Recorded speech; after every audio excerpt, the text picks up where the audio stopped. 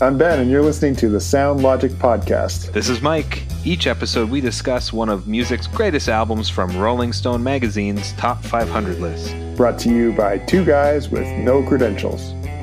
Welcome back, everyone. Thanks for joining us again. And today we're discussing album number 27 on Rolling Stone magazine's Top 500 albums list. And this is The Joshua Tree by U2.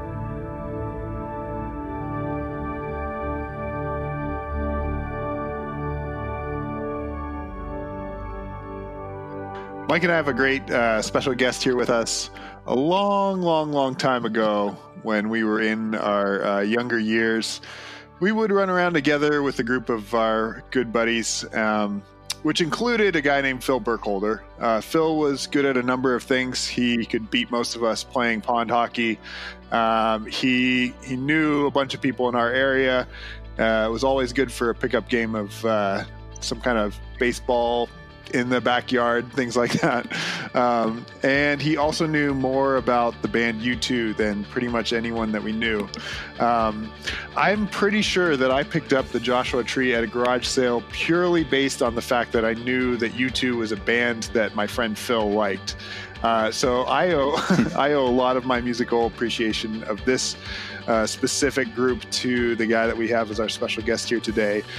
Phil Burkholder is a long-time friend and someone I'm really glad to have here. He stayed true to Rouge River Farms, a place that Mike and I worked in high school, and he continued on and is still there today after, I guess some time away, but continues to hold down the fort there at that incredible sweet corn company that we've referenced a few times in the podcast, and we're really happy to have him here today. Thanks for being with us, Phil. Thank you, gentlemen. It's a good intro. What did I leave out? When someone says, "Hey, who are you?" How do you introduce yourself these days? Oh boy, father. Oh yeah, that's a big one. Yeah, that might be the number one at this point. But other than that, you're right. Rouge River and U2. There's my life right there. Beauty. Some hockey moves in there mixed in, I'm guessing. Well, I still play, but it's a couple of Clive Cussler books. Yeah, Cussler, that's right. That's right. Ben, in that intro, I thought you were going to mention that Phil's also a half-decent drummer. Yeah. Boy, I should have led with that. Actually, a really good drummer, if I recollect properly. I don't think we're talking about me anymore. In fact, the three of us played at least one youth group variety show in a band together. That might come up later. We'll have to get to that. Yeah. Well, so we're talking about the Joshua Tree today. We were all born before this album came out, which is something that doesn't happen a whole lot on the Sound Logic podcast. Many of the albums on the Top 500 list came out before 1982, but this one came out in 1987, and all three of us were born after that time.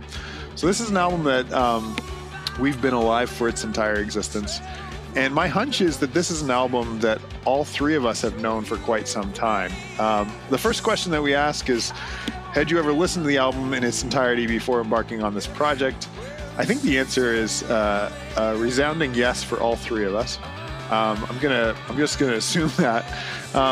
But then I wonder if we can get into our preconceived notions. Now, this is a little bit harder. I can't remember the exact year that I first listened to this album, but it's a struggle for me to think about a time before ever hearing it before. Can either of you imagine what life was like back in that simpler time before you'd heard the Joshua Tree, or is that something that's pretty hard to even consider? I can, because I think I came into it a little later than you guys. I certainly was around the music a lot, just being around you and some of the other guys we hung around with, because that was a very popular band, and this was a popular album. But I have a couple questions, just before we get any further. I have a couple of questions for you, Phil. You are younger than probably a lot of the hardcore U2 fans who would have grown up, been teens in the mid to late 80s and into the 90s. And I want to know, do you remember the first time you heard U2, number one? And number two, do you remember when you heard this album? And can you kind of take us through how you became to be such a big U2 fan? I don't know if I can say the first time I listened to the album. I know that I became a fan because of my older brother, Ed, who was a massive fan. And I remember I had a summer job. I worked on my farm cutting grass. I guess I got paid, but and I had a cassette tape of Rattle and Hum. And I think it's about, it was probably close to 90 minutes, 45 minutes aside. And I would just listen to that thing nonstop. So obviously there's there's one track for sure from Joshua Tree that's on Rattle and Hum. Still haven't found what I'm looking for. And that would have been my first exposure to the Joshua Tree. I remember being caught off guard when I heard Haven't Found, because there was no choir. And on Rattle and Hum, there's of course the Brooklyn Tabernacle choir. Yes. It didn't occur to me that, no, they might have just recorded this in studio just as the band. Right. So that would have been my first kind of recollection. I don't remember actually listening to Joshua Tree for the first time, but I mean, Rattle and Hum, Joshua Tree, like it's the same music essentially. The band was in the same headspace. That's right. The same era. We don't need to go into it on this podcast, but U2 has different eras of their music, and Joshua Tree and Rattle and Hum would definitely be together. And until they move kind of into the early 90s and we get into Octane Baby, which is a whole nother, I think, podcast and episode if we want to go through every era. But I imagine that's the time when you're really, you're getting a little older, you're starting to buy CDs of your own and tapes and cassettes. And I imagine that's when you're really getting into the band into the early 90s. Yeah, the first album I ever owned was Octune. Okay. And that was given to me by my brother Ed. Awesome. But I'm sure the first 10 albums I ever owned were all by U2. Wow. That's cool. No, that's awesome. Hyperbole. I was trying to imagine how close to 1987 I would have heard this for the first time. I bought the record at a garage sale for Bruce Campbell Jantz, someone who went to the church that all three of us went to at that time. Yeah. And he and his family were packing up, ready to go on one of their many trips to Africa for mission work. And I pulled out the cover, was like, oh, U2, I've heard of that. And I was like, this has got to be like their most newest album, right? And Bruce is like, oh, I'm pretty sure there's a few that have come out since then. I'm guessing it was like mid-90s. So I was probably like 6 or 7 years away from when this album came out for the first time.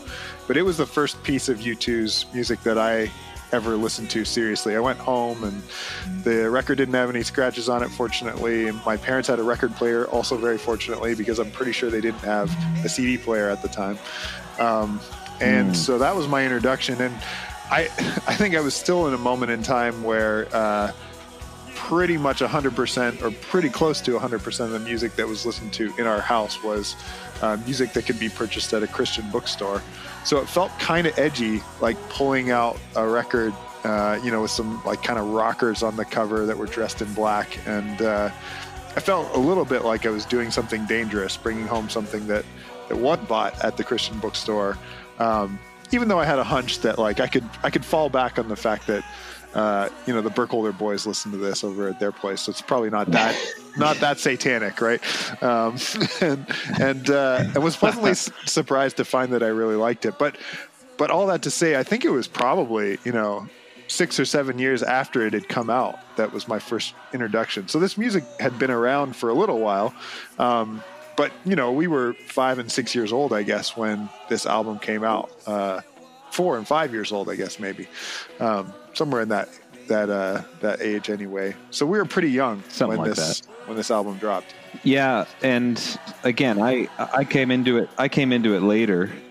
But I do have a lot a memories around it, and most of it center around you guys and our group of friends. First of all, I know that Phil, your brother Steve, who's another really good friend of ours, had a cassette tape of it, and I feel like it just kind of traveled from car to car, like whatever car we were in, or it would just turn up. And I remember even taking a trip with him years later, And I think the car I was driving, although this was in the 2000s, it didn't have a CD player. And he said, "Oh, I'll bring some of my cassette tapes." So we had Joshua Tree, and I think it was my 97 Mazda Protege. And there's Joshua Tree on cassette. And whenever I hear Where the Streets Have No Name, I remember, Phil, you had a TV and a VHS in your bedroom at the farm, or in one of the rooms. Mm-hmm. And I remember watching a documentary on the album, on the making of, and the guys discussing, especially The Edge, saying how difficult it was to get everyone to play the intro, switching from 3/4 time to 4/4 time of Where the Streets Have No Name. And I still think of it every time I hear the song on the radio and hear the switch there, kind of like, even they struggle with timing. It makes me feel a little better. And I remember also you guys had a drum kit in your living room with the piano, and there was always musical instruments set up, and Steve wanting to play bass, but there wasn't a drummer around. You weren't around, so he showed me, he's like, here's how you do this. And so I played drums so that he could play bass, because he wanted to play that song, Build the Blue Sky. So a lot of memories of this music, as I came back to this part of my notes about 4 times, because I'd be doing something else and then remember, well, this happened. Oh, well, everything seemed to happen with the same group of people. I guess it was just a big part of our musical experience and growing up together. We certainly played a lot of music at that point in time. Yeah. I'm really grateful that this was an album that was so formative in those early years, because it's not just straight 4/4 classic rock. Like, it's pretty expansive. It feels like an Americana album, in that there's some moments where there's some more soulful, bluesy kind of influences. There's moments where it's got a bit more of a southern twang going on, and there's like some pretty expansive, sweeping, ballad-like songs too. I think there's a lot of worse music out there that could have been my or our early introduction to rock and roll. This is pretty magical, and I think solidified a sort of sense of fandom for music that's bigger than I don't know, just some sort of like more simple stuff that was out there at the time. And I think it solidified the band in my mind as something to continue to follow for many years. They're probably the band on this list of 500 that I have spent the most amount of years with, and not just this album, but pretty much their entire record catalog. It's not a band that I pay super close attention to anymore, but it's certainly a band that I will listen to their new music when it comes out, regardless of how well it's doing on the pop charts, and make sure that I'm following, even if they're not necessarily priority number one for me and my musical taste at the time. And I'm grateful for that. I mean, I think people get into a lot of mediocre music when they're kids, and for whatever reason, I guess we owe it to Ed. We got into some pretty decent stuff here with the Joshua Tree. Yeah, I mean, for sure. But the Joshua Tree tour itself was pretty scaled back, and part of that was probably because of the time they were in, mm-hmm. and the money that they were willing to spend on a tour. Yep. But part of that probably also reflects the type of album that they had just made and they were promoting. Yep. Whereas you get to Octoon Baby with Zoo TV, and like, it was just an extravaganza. Mm-hmm. And only a few years later. Pop Mart, only a few years later. Yeah, that's right. Octoon was released, I guess, November of 91. Yeah. And 6 years later, Pop gets released, and they literally wanted to just outdo themselves, the Zoo TV tour. So in the space of 10 years, you went from a fairly minimalist tour setup to something that was just completely over the top. Yep. Wow. And if looking back, and maybe this is just revisionist history, but it kind of fits with where the world was at that point in time. Mm-hmm. Like the Joshua Tree tour, there's a reason they brought it back 30 years later. Yeah. Yeah. At that point in time, in 87, 88, I guess, it makes sense with what they were doing, with where the world was at, especially, United States politics. Well, I think we could speculate too that technology for some of the stuff they did on the Pop tour just wasn't possible in the late 80s. They were playing massive shows. I'm sure it sounded great. They were playing, 100,000 seat stadiums. But they didn't have the capacity to have a giant mirror ball lemon that sort of moves and the band comes out of, right? Or if they would have, it would have been like astronomically expensive and not worth their time doing. They just wouldn't have done it. They said after the fact that the Joshua Tree tour was where they actually made real money. Yeah. Like, I'm sure they had money after doing War, Unforgettable Fire. Like, they were a pretty big band by that point. But they said real money came after the Joshua Tree. Because they constantly took all the money they had made from previous tours and pumped it back in to getting, you could say bigger, but just to further growth and development. That's interesting. We just finished reviewing Fleetwood Mac's Rumors, and they're quoted as saying that album, because it sold 40 bazillion copies, whatever it was, basically let them record lavishly for the rest of their lives. Like, they just made so much money off of that. It just allowed them to kind of coast as a band from that point on. Blessing and a curse. Yeah, I mean, they sold 25 million albums of the Joshua Tree. I'm sure that gave them quite a gravy train to just do whatever they wanted from that point on. For sure. Yeah. Hence Rattle and Hum. Right. An album that doesn't make a whole lot of sense if you don't have the credibility to stand behind it. That's right. The way it was released as a movie and an album and all that stuff. I think you've got to have some credibility to be able to pull something like that off. Oh yeah, and they got killed for it too. And they had the credibility.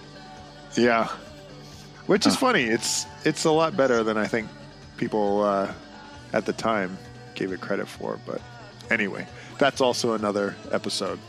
Another podcast. Exactly. Yeah. Well, I think you're right. They kept feeding their money back in. Yeah. And eventually when you do that, it does pay off. Now, they took over a year to record this album. They started in January and went till, I think, November, December of 86. And then we're still doing post-production in January of 87. So you take over a year to make an album. Not only one, are you going to spend a lot of money because you got to pay for all those people that are there.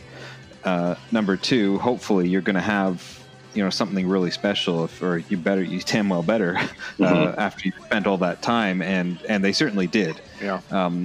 But because of that, like they put, it's like putting all your chips in one pile, putting all your eggs in one basket, and that's the goal, is that it pays off, and fortunately it did, and it paid off big. And I think you're right. It allowed them to they kept going, right? We see all the way up to Pop. They kept, okay, but the next thing's going to be bigger. Well, we got the cash now the next thing's going to be bigger. You can't do that unless you win. Right. Yeah, they won. So I think they won, and they won big. And you mentioned about the tours, how big the tour was. This was their first tour where they started doing stadiums. So that is a major, in terms of just revenue, that is a major jump from doing 5,000, 6,000 people now selling tickets to one show to 50, 60, 70,000. That is a huge gap. Yeah. and a big increase in your revenue, right? Yeah. So you can do a lot more. Buy a few extra Bentleys. Well, I can already tell we've got a lot to say about this band, and I won't make you dig at the very end of the episode, Mike. I went ahead and looked. Joshua Tree comes in at number 27. Then we've got Octoon Baby, Phil's favorite, at number 63. Oh, wow. Then War appears at 223. All That You Can't Leave Behind, which we already referenced as their sort of early 2000s breakout again, 280. And then their debut album, Boy, is all the way down at 417. Oh, wow. So we have got 5 opportunities to talk about U2 in the 500 greatest albums of all time. And those are all on both the original 2003 list and then the follow-up 2012 list. So we keep sort of worriedly joking that there's going to be another Rolling Stone top list before we're done with this project, and we'll see if all 5 of those albums stay on whenever that comes out. But we've got some time here to get into Joshua Tree, and if we don't cover everything, we know that we'll have a few more chances to talk about U2 before this project is done. Anything else that we want to say about early memories, preconceived notions, those sorts of things? I guess the only thing would be, and it's a bit of a segue, Joshua Tree was originally supposed to be a double album. Oh. Yeah, it's supposed to be a double album. I don't know how the decision was made. Like, I don't really remember that anymore, but I remember listening to Bono saying that, and a bunch of the B tracks that you can pick up from that time, stuff like Sweetest Thing, Spanish Eyes, that kind of thing, that was supposed to be part of the album.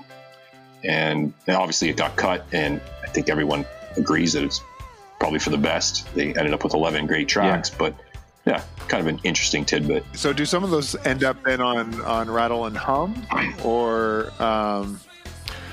is most of that just sort of scrapped as B-sides? Huh.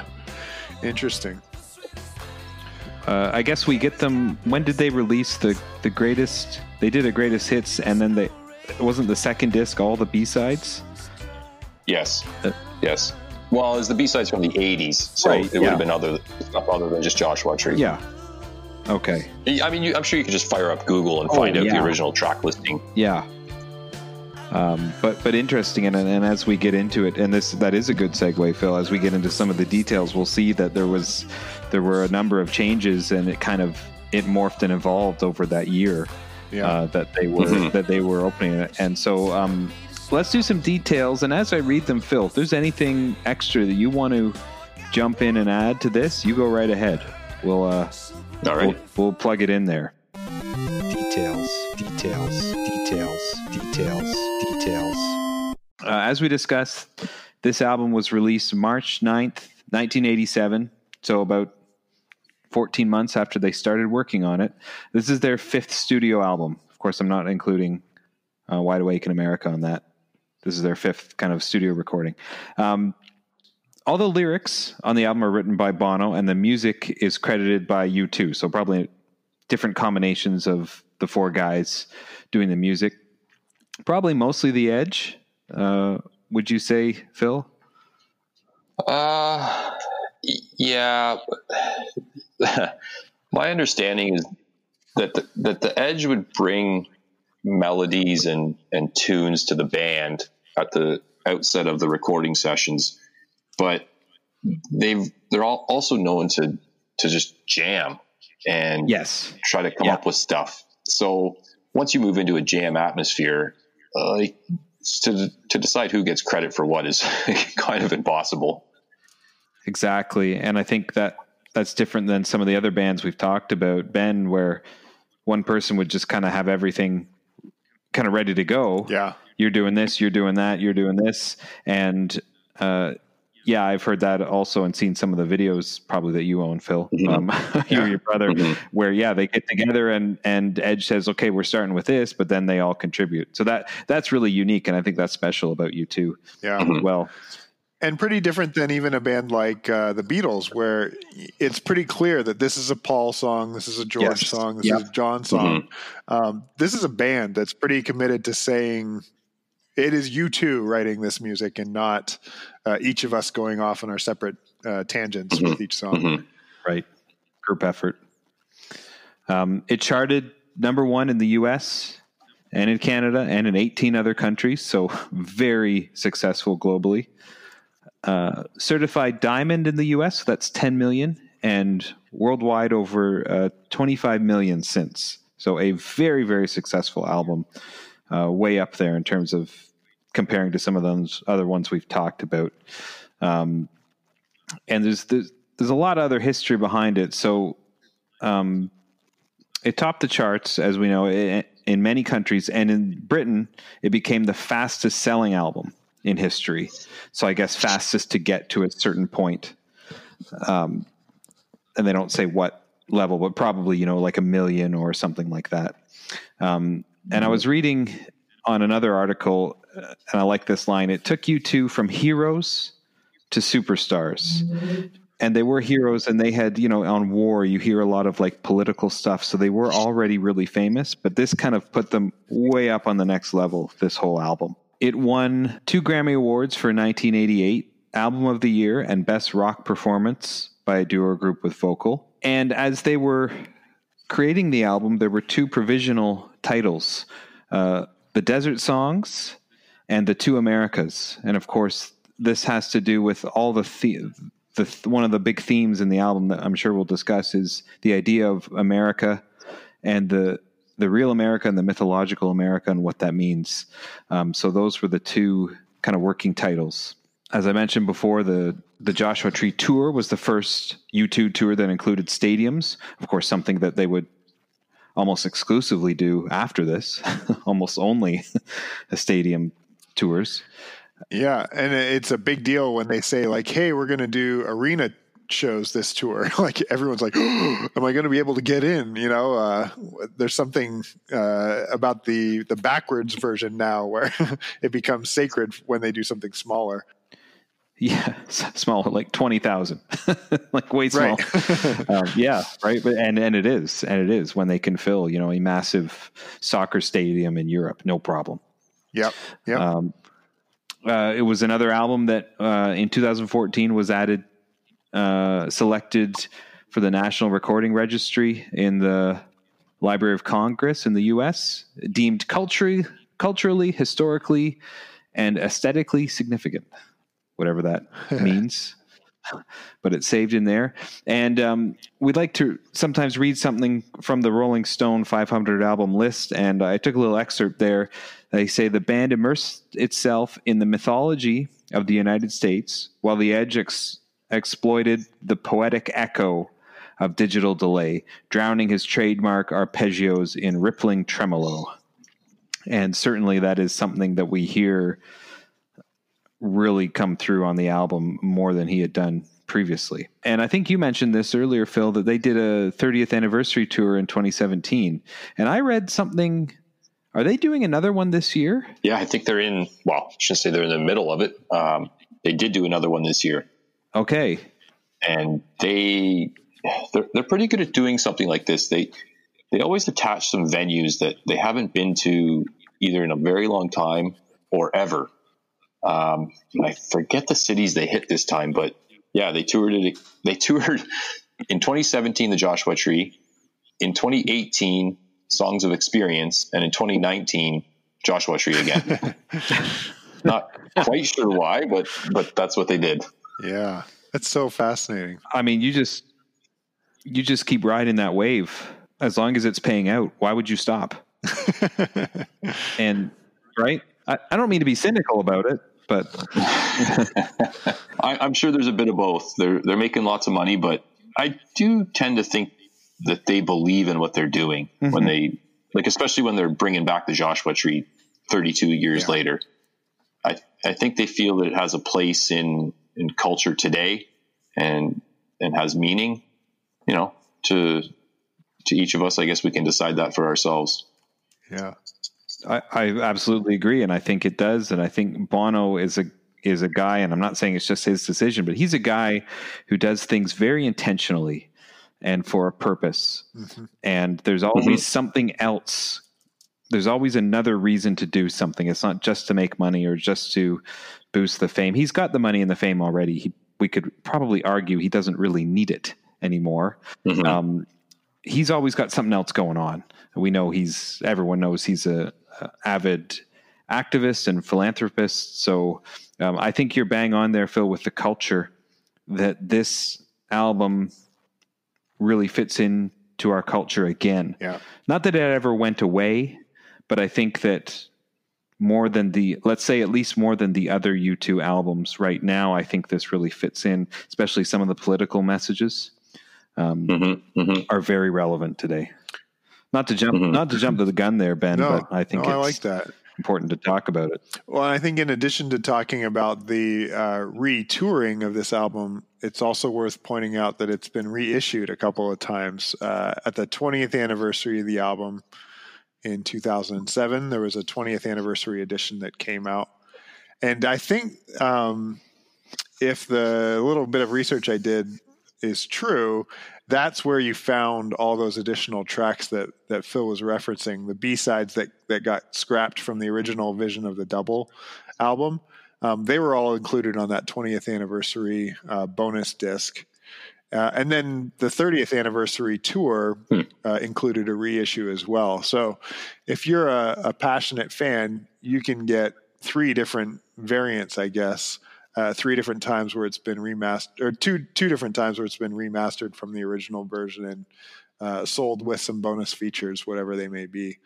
And you know, with any major band, with any major re-release, there's also the option to buy it with the bonus DVD or the bonus giant coffee table book, or you know, limited edition vinyl, things like that. So I'm sure there are dozens and dozens of ways you can buy the Joshua Tree these days. Bit of an aside here. Unless your name is Neil Young, can any of us tell the difference between the regular CD and the reissue 20 years later? Like, seriously? I don't know that I would be able to say that I've ever heard the reissue, and but I have tried to do those sound tests where you compare the different versions of audio quality, and I always fail them. So yeah, I'm probably with you there on that. I did read that The Edge personally went over each track for the remastering. So if you do notice anything different, then you have him to blame for whether it's good or bad. Okay. Just to follow up on our conversation about the 2019 tour. So they announced earlier this year that they were going to extend their tour that ended 2 years ago. And so between November and December this year, they're doing a Oceania and Asia leg. So they're going to New Zealand and Australia. They haven't been there since 2010, and doing 2 shows in Auckland and then 6 shows in Australia. And then they're heading to Singapore, Japan, South Korea, the Philippines, and India to kind of round out that tour. So, I mean, even just looking at that, obviously they felt, or somebody felt in their team, that was a part of the world that had been neglected, and they wanted to do something for them. So, keep that going, keep that money train going. But, you know, I agree with you, Phil. I think there's a reason, you know, and that 2 years later that they would go do another leg. I think there's probably a bit of a deeper reason behind it. I'd argue as well. Yep. So the next thing we talk about, and I love talking about this, is the album artwork, the cover artwork. And there's a lot to discuss on this one. And just as a warning, I want to talk about not just the front cover, but all the back and the center as well, because they're all kind of significant. To start off, so the cover on the front, the picture on the front, and I'm talking about the original LP. It says in very small gold letters, the Joshua Tree U2 at the top, very small. And then it's kind of like a panoramic shot in the middle with black on the top and bottom, and then bordered with gold lines. And the band is very iconically off to the left, a little bit out of focus, and this landscape behind them, which is this is in Death Valley National Park in California. The place is called Zabriskie Point. And this is just one of the places where they did the photo shoot. I've got a lot of details here, and I can just start reading them off, but do you have anything kind of that you want to add, Phil or Ben? Any kind of fun points here, because I'm sure you both know a lot about this. I referenced this when I think on our Abbey Road album conversation, when we started talking about the ability to visit album image locations. We talked about you can still walk the Abbey Road crosswalk. And in fact, it causes a traffic problem every day there in this sort of quiet British neighborhood, because all these fans come and walk. Similarly, you can go to Death Valley and see this majestic landscape. And for a long time, you could actually go and see the Joshua Tree of the album's title. I had the somewhat unique experience, I guess, of visiting Joshua Tree National Park, which is different than where these images were taken. But when I visited Joshua Tree National Park, I made sure to have my iPod along to be able to listen to Joshua Tree in Joshua Tree National Park. And I was completely spellbound. Like, I'm sure that the friends that I was with thought I was just going to wander off and disappear, because I was in a trance the whole time. Oh, and cool. it dawned on me for the first time. That was probably late 2000s. So like 20 years after the album came out, it finally dawned on me that there's something about the majestic sweeping landscape that was clearly in their heads as they were creating this music, because being out in open, vast, expansive nature, the music just all of a sudden clicked for me for the first time. Being around Joshua trees was cool too. And, you know, actually being able to touch and physically see what a Joshua tree looked like after having just seen them in the album art for so many years was really cool as well. It was after the trip to Joshua Tree that I realized that it wasn't actually a picture from Joshua Tree, but in fact a picture from Death Valley, that the photography that we're talking about exists here. But yeah, I think all that to say, I don't think I fully grasped how much they were immersing themselves in American landscape when they made this album. It was not just music made in a vacuum and titled something because they thought it was cool. It's clear that they were in these landscapes thinking about these spaces when they made this kind of music. So yeah, just a side little tangent there.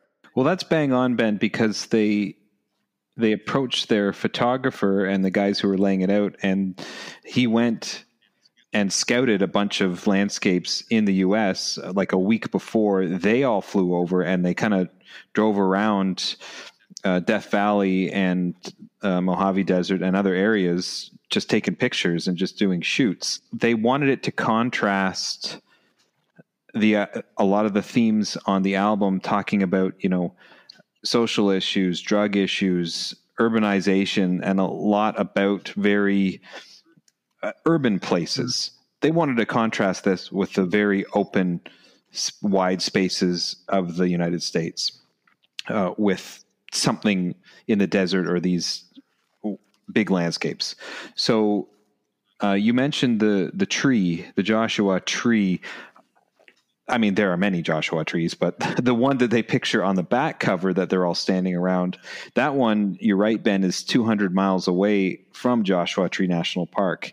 And it fell over, I think, around 2010, but there's a plaque there now. Yeah. That says, have you found what you're looking for? And kind of a hodgepodge of items as well. Fans will make the pilgrimage, right, and leave behind guitars, cymbals, other band gear, flowers, photo albums, commemorative items. It's just a growing pile of fan junk in the desert now, around the old branches of this tree that has toppled.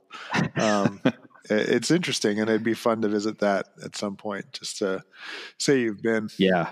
They were, I don't know, officially criticized, but kind of said that they look so serious on the front and in the center fold of the LP as well. And one of the reasons for that was because it was very, very cold. Yet especially you can see on the gatefold photo where Bono's in a white t-shirt or tank top, they were told to take off their jackets to make it look like they were in a desert that was hot. But it was like, if you know anything about the desert, you know, there's no moisture. So when it gets cold, it gets really cold. So they were freezing and looked kind of miserable. And that kind of explains it.